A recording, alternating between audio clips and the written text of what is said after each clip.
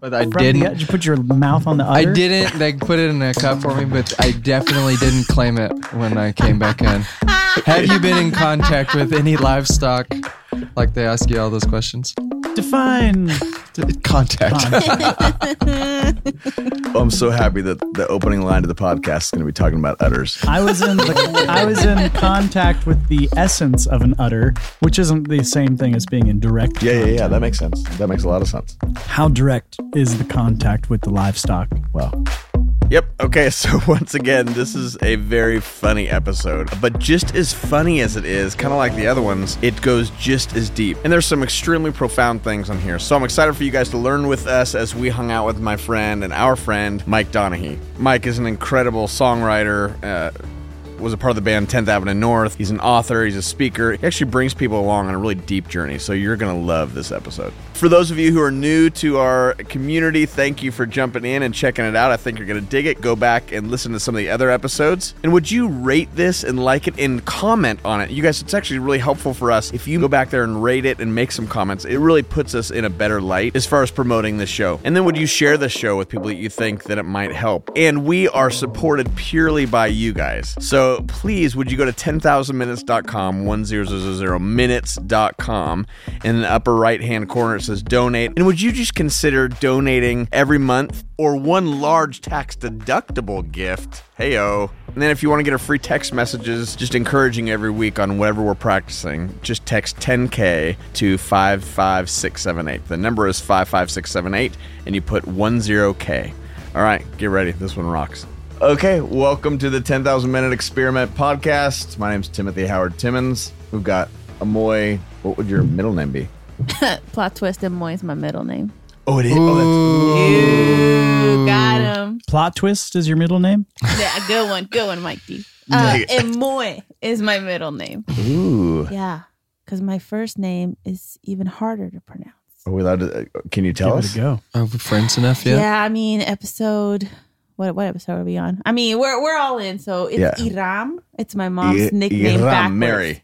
Yeah, it's Mary backwards. Why couldn't I just have Mary? I don't know. I love it. Iram. Iram, yes. Iram Amoy Donis. Oh gosh, yes. And That's my brother the got best name. Eric Donis.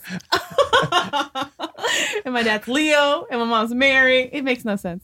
No, I think you're doing great. Thanks. Gosh. I'm winning. Thank you. And Christopher. Kyle Cleveland. Kyle Cleveland. Kyle. It's the perfect name, guys. Don't be too jealous about it, but it just rolls off the tongue. Christopher Kyle Cleveland. I mean, if your parents spelt it a certain way, that could have been. It's CKC. Yeah, so don't worry about it. Okay. I still don't get it, but I think it's funny. Close. And you're Michael Morgan. Donahue. Yeah. MMD, baby. Yeah. MMD. Like a duck. Whoa. Let's If go. your parents spelled that a little different, it would have been something different. Yep. You know what I mean? If you think about it. Totally. Oh, Okay, what do you think I meant? Oh, I'm so excited No that idea. Mike's here. So excited. Soak it in for a How do second. I smell, guys? I was a Pretty little great. worried about my smell. Guys, I found out why we had to postpone today a little bit. So I know you guys all had a lot to do. We had to move a lot of things, but Mike had to go golfing this morning. Oh, okay. Oh. Hey, but here's the deal. You're gonna. How many you're gonna holes like you get this. in? We just walk 9 holes. Me and my former drummer in my band, we meet and we do a little par 3 I love it. course on Monday mornings, and we walk, and it takes an hour, but it's immovable. I'm gonna do that. Yeah, no, I think love that's that. so great. Also, Yeah, I so think great. I could golf if it was just a par 3. Like, I didn't realize that was an option. Like 9 par 3, because I can't play holes that are longer than 3. What I don't know any golf terms, but and I'm always done after 9. Like, I'm in the cart just having a beverage and just watching other people chase balls around. Yeah, Yeah, it's basically the in between of mini golf and Right. real golf. Yeah. Right. It's good. So, how many clubs do you have to take? I mean, it depends. You could do this. take the whole course. bag? You could. I do, but it's just because I like to go work out while I golf. You know, I feel you. I carry sacks of weights, and I wear a weight vest. You when do I the play. belt like Yeah. when you're doing pull-ups. I do pull-ups in between holes. So this is some manly golf. yeah. That's pretty strong. Now, Mike and I have done a lot of manly things together. Super manly. What I mean by that Yeah. is we've worked out an awful lot on the road together. We sure did. My favorite move, we were in an arena, and do you remember where we were just making up moves where we would hold the railing and kind of shimmy up and down stairwells? Yeah, like your body could fit between it long ways. Your body could like fit between the two rails, and so it was. Wait, like were you horizontal over? Like if you fell, you'd fall a whole like. No, there wasn't any real danger. Oh, okay. we just literally. Just like, hey, check. It imagine, actually like- sounds like what my 4-year-old does when he's trying to like. It's totally what climb we did. everything. Yeah, It's totally what we did. Because, you're in these arena things, and at some point, you're like, you can only run the stairs so many times. We had some fun outside runs. We did. But this one, for some reason, we just wanted to do some, I don't know, upper body something. And so we just started looking at these rails and going, what can we do here? So it was a good half an hour. We definitely got stupid. some really funny looks by employees who were walking the corridor, just going, "What are you doing?" Because we got our feet up against the wall and we're shuffling along the banister like a little squirrel. Yeah. I've definitely done like pull-ups on basketball goals or something. I'm like, You could get up there? I mean, occasionally. That's a big deal. I'm That's- impressed. Yeah. That's really why I said it. Yeah, I it was wanted you a guys. flex. It was a I wanted flex. you guys to be like impressed by just the fact that I could make it up there. I'd usually jump up and hang on the top of the backboard. Yeah. Yeah. There's a guy in high school. He could get a quarter off the top of the backboard. That's incredible. He could jump. When it was lowered. Anyways. Because that's what I... Yeah. When like 6.5. Yeah, I do that out. So everybody, we've got Mike D here, and we want to know why you call it Mike. We didn't even introduce him yet, have we? We just were talking. Oh my goodness. Okay, so everybody, we've got Mike Donahue here, Hello. and we like to call Mike D. Yeah. Mm-hmm. Is that just me that likes to call you Mike D? So I was in 'Cause high school. it feels better. I think partly why I did Mike D is I didn't know exactly how to say your last name. That's fair. No one Is really it does. he, hey, It looks like hey, Right. but it's pronounced he. he? Gosh, see? Donahue. Gosh, I hate myself. The actual, I guess, technical Irish pronunciation is Donahue. Donahue. Yeah, Donahue. But Mine was a little that's more. mine's more Americanized. I always know when it's telemarketer is Mike Dohinahi there. But I was at a theater thing, and my What's a theater thing mean? I went to a thing called Governor's School, where it was a performing arts magnet intensive for a month at the University of Richmond going into my senior year. You had to audition for, and I got in with other performing arts. So there's kids there for choir and theater and dance and visual art. What was yours for? I was there for theater arts, for acting. Acting. Which acting is just reacting. Is it? Yeah. I mean, if you really think about it, it's just reacting. So There's a yeah, so I'm there, goodness. and my roommate goes, he was Mike Lee, and he goes, "You're gonna be Mike D because Beastie Boys." And That's what I said, thought "Oh, of when okay, you said it. sure." But up till that point, no one had ever called me Mike D. They just called me Mike. And then I got to college. First week of college, they said, "Hey, I had 4 Mikes in my little orientation group." Yeah. So they go, "We need to differentiate you Mikes." Yeah. And I said, "Well, I went to this theater thing, and everyone called me Mike D." They said, "Done, Mike D." And it stuck hard. Where even now, if I see someone who went to college at the Yeah. same time as me, yeah, I think people actually thought my last name was D-E-E. like Lee, but D. Yeah, Mike D. Yeah. But no, it was Mike D. You know how Bart has that thing about chunk? You know, Texans, they say if you throw something, Chuck that you chunk it. or chunk it. Yeah. That's what Yeah. Texas. Do Just you have that? throw Andy? a baseball or I'm going to chuck a baseball, or I'm going to chunk a Yeah. baseball. Chunk it What over would there. you say? we'll see in golf. I'm on golf because I played golf this morning. gosh, right. Chunking would mean you mishit it. Yeah. You took a big Yeah. divot before you the ball. took a chunk out of, out the of the divot. ground. But you don't throw, you don't No, chunk the chunk No. of grass. You chuck. But people from Texas, they are like, It's like wash. well, they say pumpkin chunkin, Pumpkin. pumpkin chunkin. wait.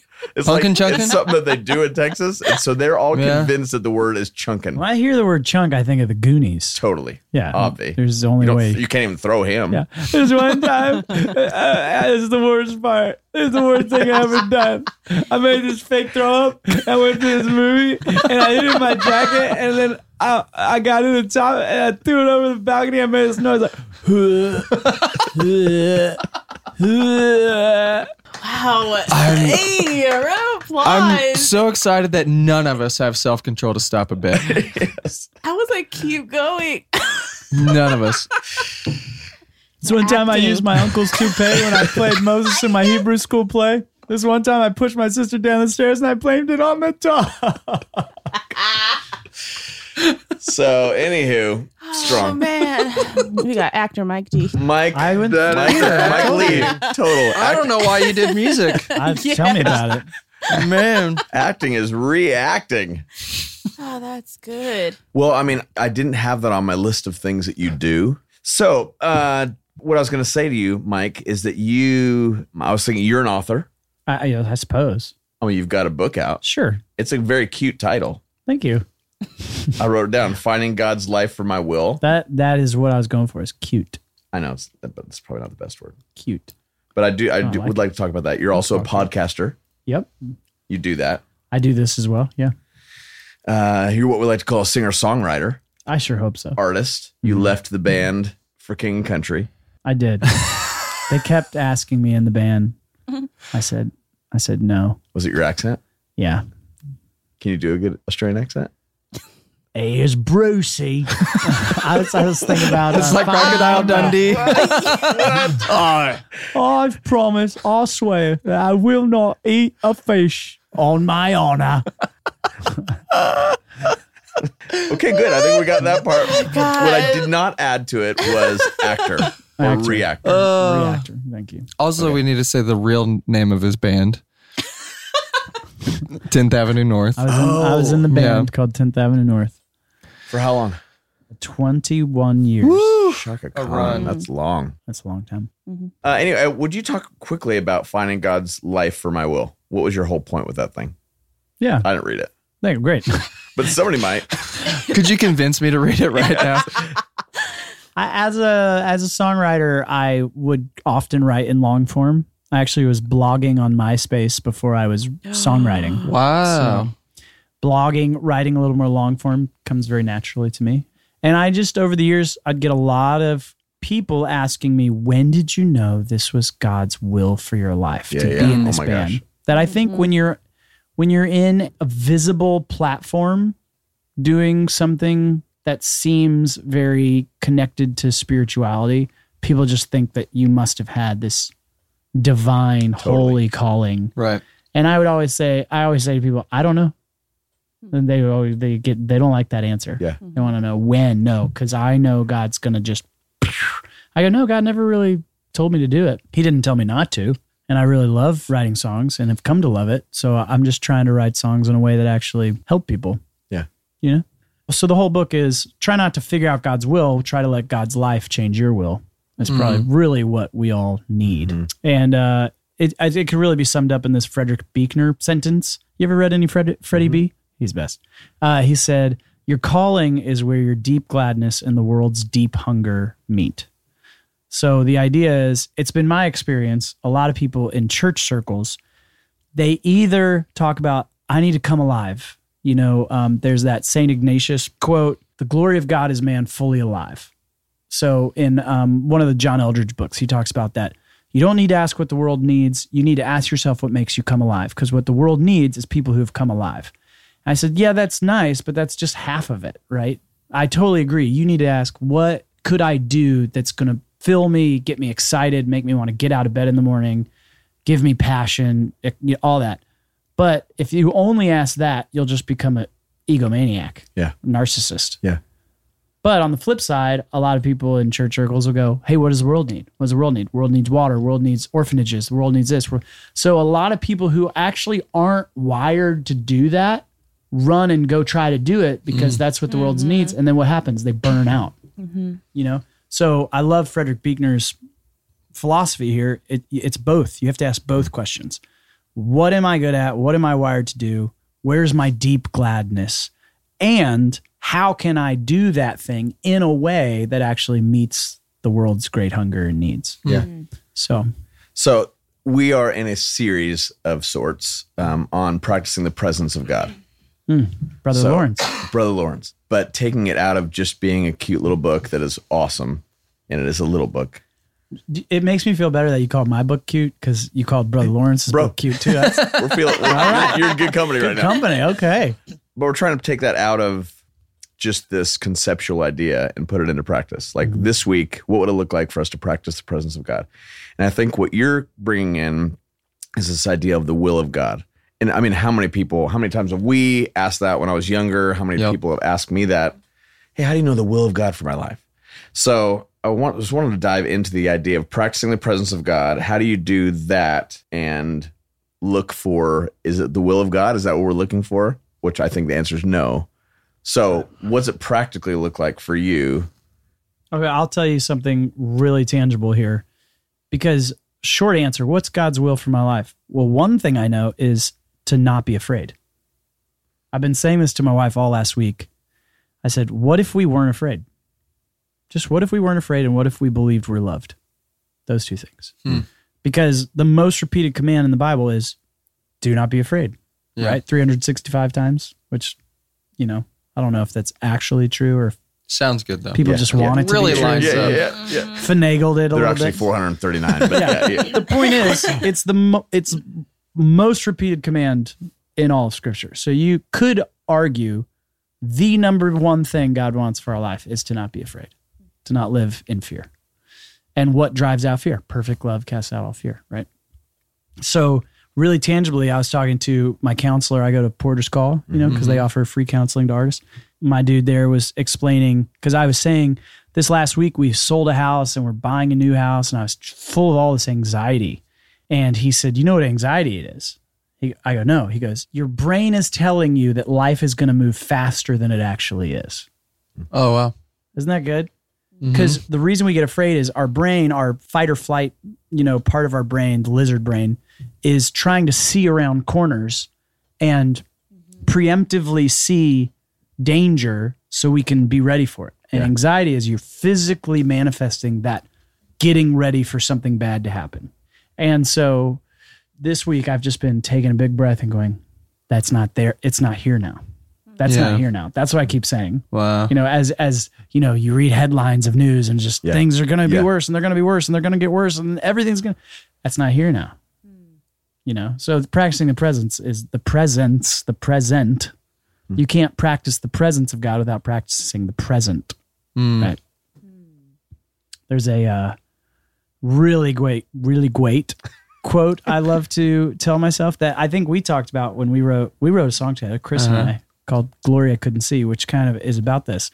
But there's a quote that says, the secret to peace is to embrace your current circumstance as if you had chosen it. Yeah. That until you choose your moment, you're actually a victim to your moment. Say that line one more time. You must embrace your current circumstance as if you had chosen it. So when you're feeling like a victim and you're going, I don't like this circumstance. I don't like this hand I've been dealt. I don't want to be here. If you're resisting it, then you can't actively participate in it. You have to at some point go, I choose this. I don't choose that it happened, but I choose where I am right now. Okay, so before we go any further, I just want to say these lines again, and I'd love for you to put this into your own context.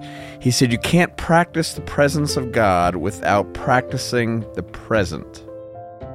What's it look like for you to practice the present moment with God?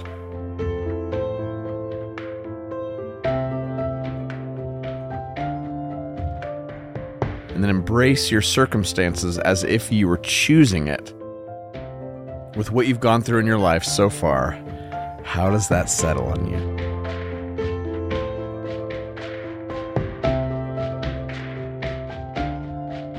Okay, so I'm going to get real right now. Is that okay? I love real. How does that set with you? So Moy lost her brother, and 10 years ago. How does that line set with you? How does that work in real life? So I love theoretical ideas, but how does this work when the stuff hits the fan? I mean, I think today that is where I am. I think today I do participate in my grief, and I participate in the ways I need Jesus. I think before it felt like it didn't align with who he is. So I think I also had to just be open and curious with the ways God could love me. Because I think before I had a really set view. And so I'm not going to participate in something that doesn't really reflect love or reflect God. Like all of this isn't of him. But now, 10 years later, I think I'm like, do I wish my brother back? I mean, I think it'd make people uncomfortable if I said no, because I've experienced Jesus in such a different way. And I know that sounds so messy and complex, but I think I'm embracing where I'm at now and the parts of my life that God has truly been God, if that makes sense. But I think a few years ago, I think especially in the beginning of grief, you're like, I will not participate. I will not accept this. Like you're in that denial stage, you're in the bargaining, all those things. But I struggle with a lot of anxiety too, because I'm expecting the next death and I'm expecting the next tragedy, and kind of accepting what's today has actually helped me with my anxiety. So I do agree with that statement. I wouldn't say every day I agree with it, but most days I do. Yeah, it seems like you have to go through those stages of grief to get to acceptance, to get to that place, right? You've got to take the time to get there.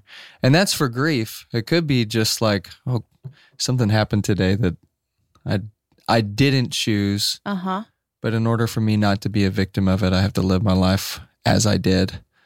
And I think that's really powerful and in more of a short distance run than kind of a long distance run of the grief of losing someone, you know? So really how else, Mike, would this be practical? Like in your week, give me an example of how this plays out. Okay, really great. The very practical. My wife is away on a trip to Mexico.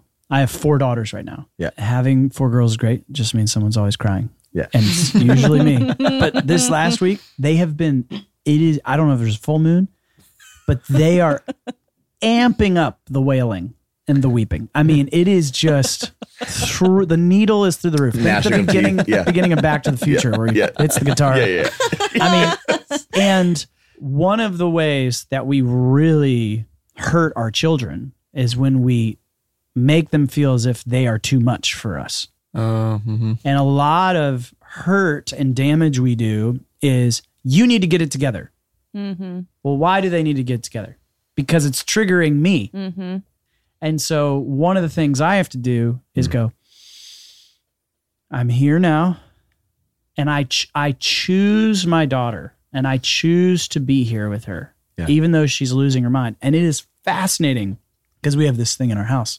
You're allowed to be sad. I feel like a lot of people I know grow up, certain emotions are wrong, and certain emotions are right. And that's not true. All emotions are a gift, and they're telling you something. Revealing if stuff. you can listen to it. And so it's fascinating to me when I go, stop it. Just be quiet. Just don't do that. Don't do that. Like, don't flip your lid. I mean, and I do think there is you got to teach your kids the difference between being sad and losing their mind. That there is some, we got to teach them that. But more often than not, we err on the side of squashing unnecessarily. And so for me, the words my wife and I use is, when they escalate, I must remain the same. Because it's all they want to know. All they really want to know is, am I too much? Yeah. Am I too much? I'm okay? You're okay? It's phenomenal how if I just sit there and I don't escalate, I go, we're not going to do that right now. And they flail. And I mean, they all flail. They're all different ages. So they all flail in different ways. And if I can just stay there and say, I choose to be here, it's amazing how quickly they'll recorrect when I don't try to help them recorrect. And what's that look like as you're talking about choosing to be somewhere in the presence of God? As you're in the present moment, in the presence of God, is that the practice? I mean, the practice, I think for a lot of parents, here's something that I'm really. I mean, this is somebody on the street driving a car that somebody cuts me off. I mean, this is in all areas. Right. Go. I'm going to stick with a tangible here. I remember when we had 2 kids and we had this friend group, and we would go over to each other's houses and we would have a meal once a week or a couple times a month. We'd have some worship and prayer time, but it was a huge sacrifice because we all had little kids and we would bring them and try to put them down in our friends' bedrooms to have this night where we could feel like normal humans. It was a couple weeks into that, and my second child was just losing her mind, inconsolable. And I'm in this room. All my friends are in the other room having a party, basically. I mean, they're having food, they're laughing, they're talking. And I'm just going, you are keeping me from where I want to be. Yep. And there was this moment where I just heard this whisper in my head of, your friends are going to come and go. You're going to be this kid's father forever. Wow. So choose this child over your friends. Yeah. It's so hard because as parents, we're called to do that night after night after night after night. Yeah. Think how many things you say no to and you can't go be at because you have to put your kids down to bed and you have to be there. But if I am actively resisting and resenting the fact that I'm putting my kid to bed. Yeah. I mean, last night my sister came over and same thing. I wanted to get my kids to bed faster because I wanted to sit and talk to my sister. Yeah. And it's that tension of going, no, I have to sit here. And so, I mean, last night I was trying to get my two youngest to bed and they weren't going to bed. And this just doesn't always work out this way. Yeah. But I go, you know what? My sister can wait. And I started singing songs to them and they both fell asleep in 5 minutes. You know, where I think if I had kept resisting and go to bed, just be quiet. They would have been up for 30 more minutes, you know? Yeah. So that's like a tangible thing. It's funny you talk about road rage. Last week, my wife and I were walking down the side of the road on our street. And this guy, there's an Amazon truck in front of us with the blinkers on the side of the road. And this truck swings around it and then comes barreling directly at us. And we jump over off the road. And then he drives by and he starts cussing and yelling at us. And so he gets past us and I jump out in the street and I lift my hands up and I go, hey, like that. Yeah. And then I suddenly realize I have just elevated this unnecessarily. And so then I just started dancing. Disarm. Well, that actually probably made it worse because he slams his brakes, throws it in reverse. Oh my gosh. Yeah, listen, a-hole. Well, you jumped out in front of my truck. I went, no, I did not, sir. He goes, yes, you did. Where do you live, a-hole? Where do you live? Yeah. And I said, I'm so sorry, sir. I did not, just trying to be as polite as possible. And then did you not see my dance moves? Yeah. And then he peeled off. So, sometimes there's nothing you can do to put the fire out. But there's putting a fire out within your own soul. I mean, in that moment, you're in crazy land. My kids get me in that place all the time. Or there's some kind of road, something that happens. I mean, I get into that place that my kids get and I can't even get out of it, Yeah. It's like finding sobriety and getting to a place where I need to take a breath and go, okay, I'm here in this present moment with you, Jesus. Can I tell you, practically, yes, breathing is the most underrated, unutilized weapon we have against anxiety and tension. I just did this breathwork meditation thing with a guy out in Wyoming. I was at this retreat in Wyoming and there's a guy there who he just kind of mumbled like, I do breath work.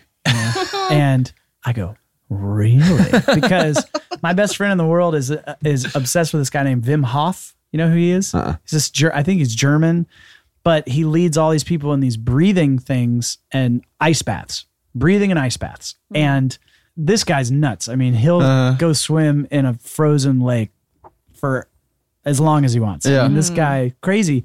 And people get healed of all this stuff. There's all these studies being done about DET, DHT, what's the acid chemical? I don't know. The chemical they make acid out of is naturally occurring in your lungs. Did you know that? And when you do these certain breaths, you release that chemical into your body. And so I did this thing in Wyoming. I mean, we were laying in this field next to this river and we all had mats and he had this playlist on a speaker and he was burning sage. And I mean, it was, some of the guys were very uncomfortable. I was going, yeah, dude, let's do it. And all we did was lay on our backs and breathe. That was it. But he had these cycled breathings and I'm telling you, okay, my whole life, since I've been an artist, I have desperately struggled with comparison and jealousy Yeah. of other artists. And I take all these steps to not be. I do my best. Which is hard to believe because you've had a pretty good career. Completely. Right. You, you go, you're such a jerk, Mike.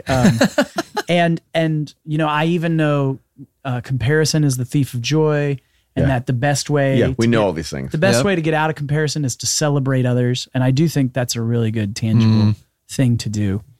But laying on the field, just breathing for this hour, I had one of the most physical meets spiritual experiences of my life. Wow. And the thing that just would always come in my chest where I felt this comparison and jealousy for other artists was gone. And it's been a month and I have not felt it at all. And it's wild. And it was coupled with that morning I went on this paddleboard thing, and we're in the mountains. I'm on this pristine lake on a paddleboard, and maybe it might have just been, it was my first time away from my kids screaming all the time. And I really felt like the Holy Spirit said, Mike, if I am for you, I'm for them. And if you want me to be for you, you need to be for them. And it's not either or, it's both and. And the fact that I'm for you actually amplifies the fact that I'm for them. And the fact that I'm for them amplifies the fact that I'm for you. And you need to quit believing that I don't have enough to go around. And so, I don't know. I was just Brennan Manning would talk about this breath prayer. It's Abba, I belong to you. So you inhale. Abba, I belong to you. And if you go back, there's actually a lot of spiritual fathers have these breath work prayers. Yeah. We do a ton of that in 10,000 Minute stuff. Yeah, great. So, great. Thanks for letting me talk about that. No, but it's fascinating. I mean, I love it that it keeps bringing up. Last week. Yeah. Keeps coming up. I wonder if the presence of God is a lot like the presence of our kids. Like, I don't need to go achieve anything to show up for my kids. I just need to be present. I just need to show up. You actually need to not achieve something to be there. It's counterintuitive. And I think with God, it's almost the same thing. It's like, okay, I need to not show up in all of these other places and just recognize that we're here. And that's the hardest part about all this. I think that's why breathing helps, because it lets everything else go, right? There's nothing else happening. And I think that's like practicing the presence of God in any of those moments is like, let it all go. God, you're still here. And maybe this is the point of all of it, you know? Isn't that Yahweh is the breath? Isn't that why? Right.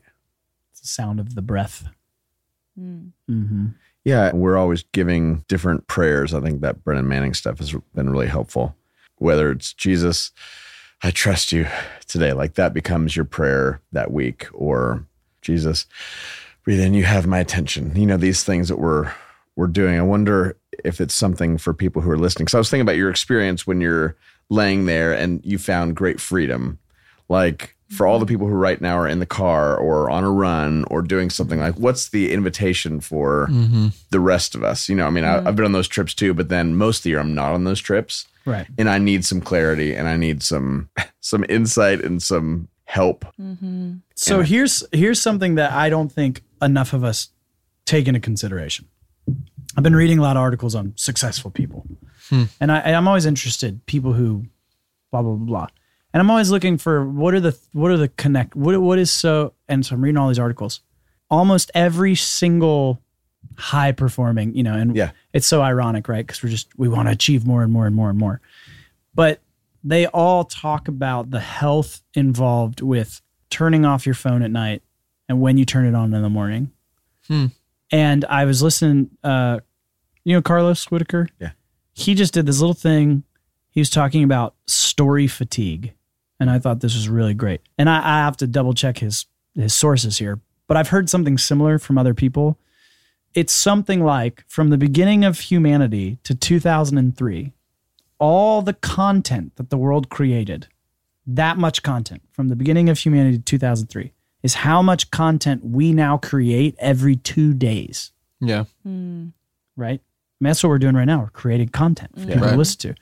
And he said, we wake up in the morning and we get on our phone, and in 15 minutes, we have ingested more stories and more content than That's our crazy. grandparents consumed in a month. That's crazy.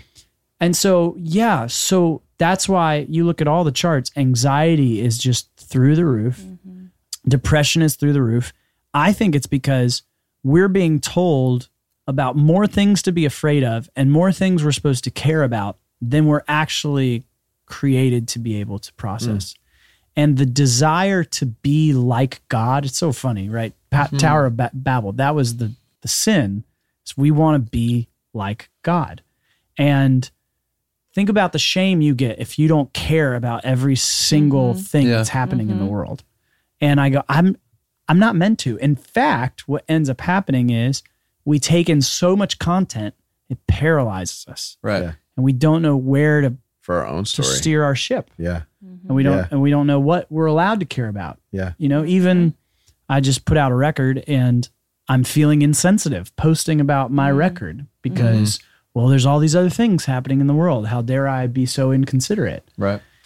And I go, well, I just think a lot of us don't understand just how wide sweeping the effects are of us taking in so much information. And I had this ritual to speak to that. I had this ritual because at the end of the day, you have to make time. You just do. For anything? I would say, so when I was in my 20s, I worked at this church and I worked 120 hours a week. I was an intern, you know, and I lived right next to the church. And man, I was on call. Yeah. I was just always working. But every morning I would ride my bike 3 miles down the road to this park. And then I'd run this circuit loop and I'd do this workout. But then after my workout, I would go and I'd sit on these bleachers by the soccer field and I would read scripture and I would journal and I would sit there and I would pray. I'd take a prayer walk around the fields and then I'd ride my bike back. And I think there's that old I think it was George Mueller. Do you know who he is? He's a British guy. Yeah. I think he said this. He may not have, but pretty sure he said, when I wake up and I have so much more on my plate, I spend twice as long praying. Right. You know, and that idea of just really making space. I think of prayer not as something I achieve or that I do, but I think of prayer as space that I create. Because that's all God needs is space where he can fill. Right. He's not someone I have to achieve to, he's someone I have to let in. Right. And that's another fascinating thing. I'm just riffing here, but one of the things I've been really fascinated with, and I don't know practically how this goes. I love that you're pushing for these practical things, but in Colossians, Paul says over and over and over, let. It's like his favorite word in the book of Colossians. He says, let the peace of God rule in your heart. Let your roots go down into Christ. Jesus even said, let not your hearts be troubled. I love that because he's saying, you have a new default, actually. Your new default is that peace is at your door, trying to get in. And all you have to do is stop actively resisting the peace. Because one of the things I do when my wife leaves, my wife is the most faithful woman. She has given me zero reason to ever doubt her faithfulness. And yet, when she goes on trips, because I try, having toured for years and years, I always try to give her plenty of trips on her own too, Yeah. and watch the kids. P.S. If you're having marital problems and you have a husband who leaves, just flip the script. Husband, stay home with your kids, and I bet 90% of your problems are going to get sorted. Big in our marriage, same thing. Yeah. And so, but on her trips, I will start creating a narrative. She's probably out with a guy. She probably met a guy on her trip. She probably talked to a guy. Because I think my wife is stunning and that guys are just hitting on her all the time. I go, how could they not? They should be because she's gorgeous. Yeah. I don't want them to, but Yeah. and it's one of those things where I am actively resisting the peace that wants to get in. Yeah. By creating narratives. Yeah. Why am I doing that? You know? And so I don't know how you need to do this, but I really, anyone listening, let the peace of God rule in your heart. It wants to. And all you have to do is stop actively resisting and making up stories of why you shouldn't have peace. Just trying to think through the idea of letting it in, or is it like awakening to what already exists? I mean, Paul says, let the peace of God rule in your heart. Yeah. Let your roots go down. So there is the reality that it's already doing it. Let your roots go down into Christ. Well, roots are growing, Yep. Regardless. But it sounds like, but if you put a wall where the roots are trying to go, they're going to grow sideways. Mm-hmm. And I think that's a really good word. Yeah. If we stifle and resist, things come out sideways. How do you stifle and resist?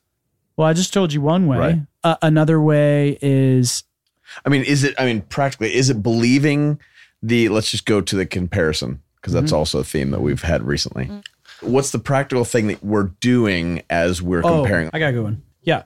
So for instance, I always struggle with, I put out new music and I feel like I have to post a ton about it, because if I don't tell people about it, then no one's going to hear about it. So one of the things that I do, and I see lots of other artists do, is you repost. When other people post about it, you repost it. And so I just got into this new habit of, I'm doing that, which is self-promotion, and I still wrestle with it, and I could be wrong. So feel free to judge this statement. But I found a really freeing thing is when someone I know posts about it, then I repost their post and I talk about them and how great what they're doing is. So I'm still trying to promote my stuff, but I'm at the same time going, but my stuff isn't the only stuff out there. In fact, this person's stuff is amazing. This is so good. I found when it gets late at night, if my wife is gone or she's already in bed, that's usually when I get real in my feels. I'm a 4 on the Enneagram, a social 4. So people mistake me as a 7 because I'm the counter type of the 4. I don't know, for all you Enneagram lovers out there. 4 hard 3-wing, obviously. Yes. Sorry if you don't understand Enneagram out there. I'm not trying to make you feel isolated, but I understand the feelings of isolation. That's too real. Too real. So as a 4, I get in my feels at night. And here's a real practical thing that I've been doing is in that moment when I feel really lonely. And the problem is I'm learning how to ask someone to come over. Oh, I feel lonely.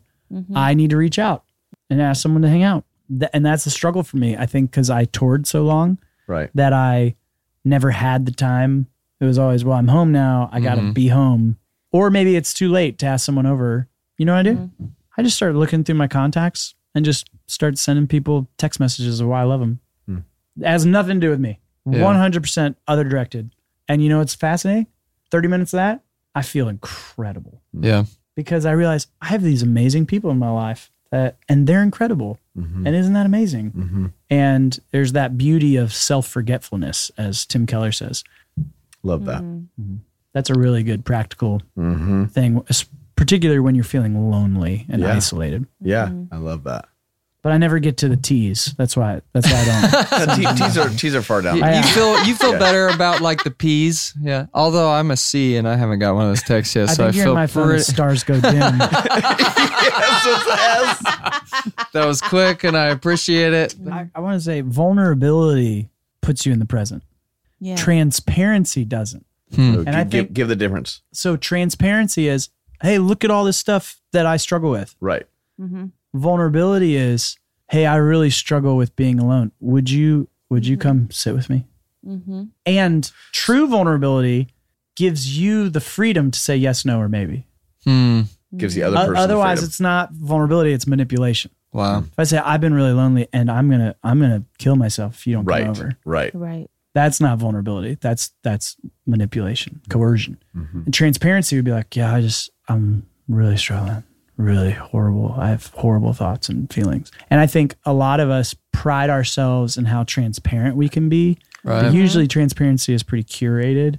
For sure. Or it's just not asking the next move, you know. That's been something I've been really fascinated by, is the difference of authenticity and vulnerability. Because I think we live in a culture that really thinks they've conflated the two. They think they're the same thing. Yeah. We love when people are transparent or authentic, but the vulnerability part is actually not that encouraged. Because you can't really be vulnerable on Instagram.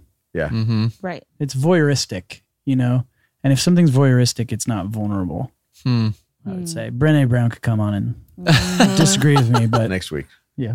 Thank you. Yeah, you're welcome. I have to take 2 seconds and just fangirl about Mike and I want it on the record Yeah. because I've been jealous of him for numerous reasons, even aside from his career, right? This comparison thing. Yeah. First time I met him and just thought he was great. The biggest thing, and I literally talked to somebody about this last week, and I can't remember what it was. It's in a song, right? And I said, freaking Mike Donahue, like, he always knows these quotes, and he knows the guys' names, and he knows the exact quote, and he brings it like, and they just wrote, like you said, like 20 of them today. Yeah. And I'm like, I read a book and I think it they may have had an author, and here was kind of the gist of it. And I'm like, I'm so jealous of the fact that you know quotes. To make you feel better, Jesus all the time goes, the scriptures say. So, Yeah. so don't beat yourself up too much. Other than that, Mike does have a sneaking awesome record that's out that he just released called Flourish. And he let me sit in a room while he wrote one of the best songs I've ever sat in the room for that I'm really pumped about, and a podcast I've listened to every episode of. So, okay, that's all my Great. So good. fanboy moments. So there it is. You have fanboy girl. Mike, we've got 10,000 questions for you. I'm ready. This is what we like to call speed round. At 10,000, it better be fast. It's fast. It's super quick. It's super quick. Oh gosh, the first one we've already talked about. Who's your favorite touring workout buddy? Tim Timmons. Oh my God. I didn't even write these. That's the crazy part. These just like popped up. It's like just a Google search. Yeah. I It did was Google actually, search. random the questions. popcorn guy at this arena that I worked out with after you. Oh no. Yeah, he was popcorn guy. amazing. Okay. Hobby.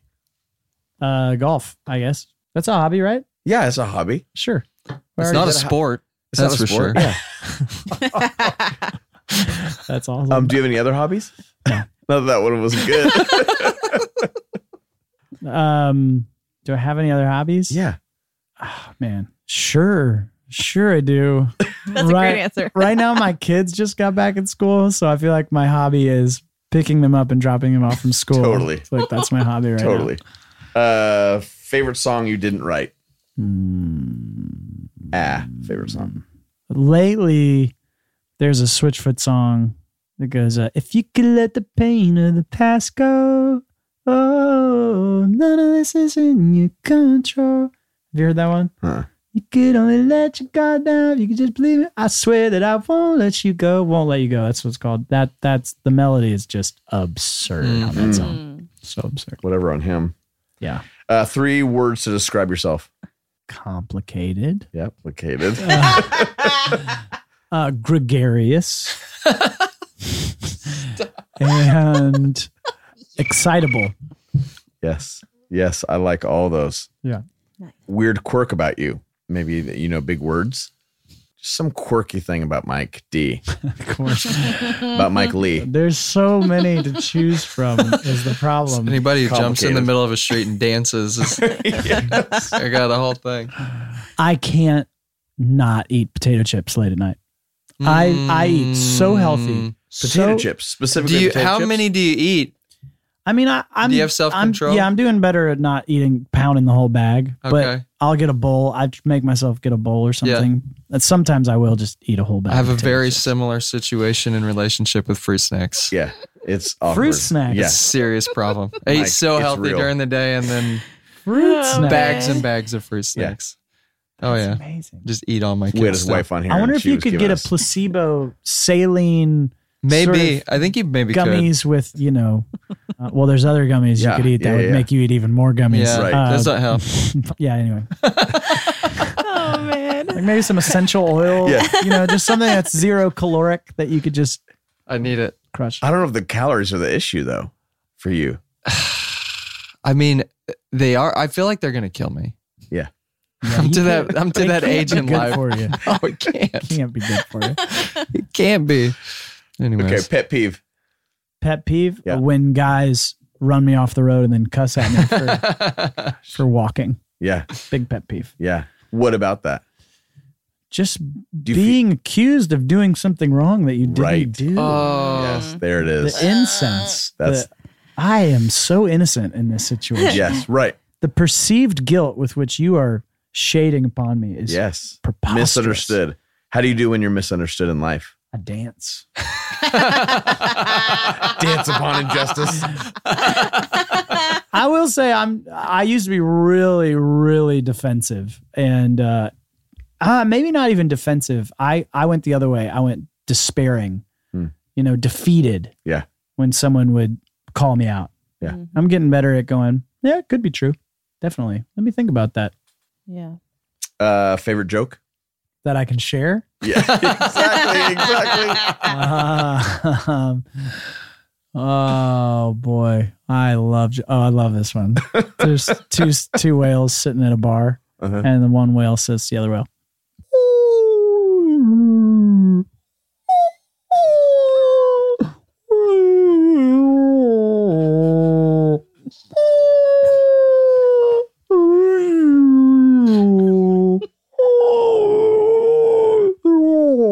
and the other whale says, "Dang it, Frank, you're drunk. Just go home." Stop.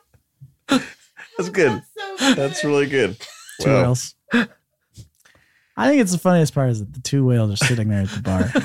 I picture them. And his name is Frank. Yeah. I picture blue whales, like with the beluga. Yeah, I mean, I definitely don't picture killer whales. no, it's not killer whales. That's not funny. Yeah, no, killer whales. Yeah. Calm down, guys. Yes. Leave the seals alone. What are you most afraid of? Killer whales. Always. Spiders. Really? I mean, I thought you'd have something more existential. you'd think so. Yeah. I think it's No, because spiders are that gnarly. I saw arachnophobia as a kid. Me too. And we live in Tennessee. There's black widows and brown recluses everywhere. Everywhere. I Do you mean, remember where you saw it? Yeah, Nate Right. Whitley's basement. The worst. Jerk. What's his name? Nate Whitley. I hate that Nate. kid. No, he's such a good kid. I hate that. I hate his that- basement then. Yeah, I hate that he exposed me to that. No, greatest fear, probably being cheated on and left by my wife. That's probably, which is why I create the story. Totally. So there's something in my story. I need to go to therapy. for Something this. deeper in there. There's something in my thinking I'm gonna get Are your parents together? not chosen. Maybe Oh, yeah, maybe that's it's it. not even the being left. It's the not preferring me over someone else. Yeah, no, my parents are still together. Yeah, they're awesome. I've met him. Bucket list. Besides doing this podcast, Obviously. bucket list. I really do want to play a concert at Red Rocks, even more than the Ryman. I've gotten to open up for people at the Ryman, so I would love to headline a show at the Ryman, but We played at the Ryman together. yeah, but it's different when you're playing for someone else's Totally. crowd. So it's different. But playing my own show at Red Rocks, I mean, that's a pretty tall ask. But if it happened, that'd be amazing. Yeah. Let's go. Yeah. Spring 2022, baby. I'm doing it. Let's It's gonna go. be 50 people in the front row. Doesn't even matter. They're empty. Thanks for doing this. Oh my goodness, what a gift. So good. Okay. Well, you guys, thanks for listening. Thanks for being a part of this. If there are ways that we can help or encourage you to join Jesus or be more aware of him in your 10,000 minutes, I do love hearing where you're listening and what you guys are learning. So please feel free to let us know either through Facebook or Instagram, or you can text us back on the text thread, or if you get the emails, you can reply to those emails. Okay. Thanks, you guys. 10,000 minutes experiment out.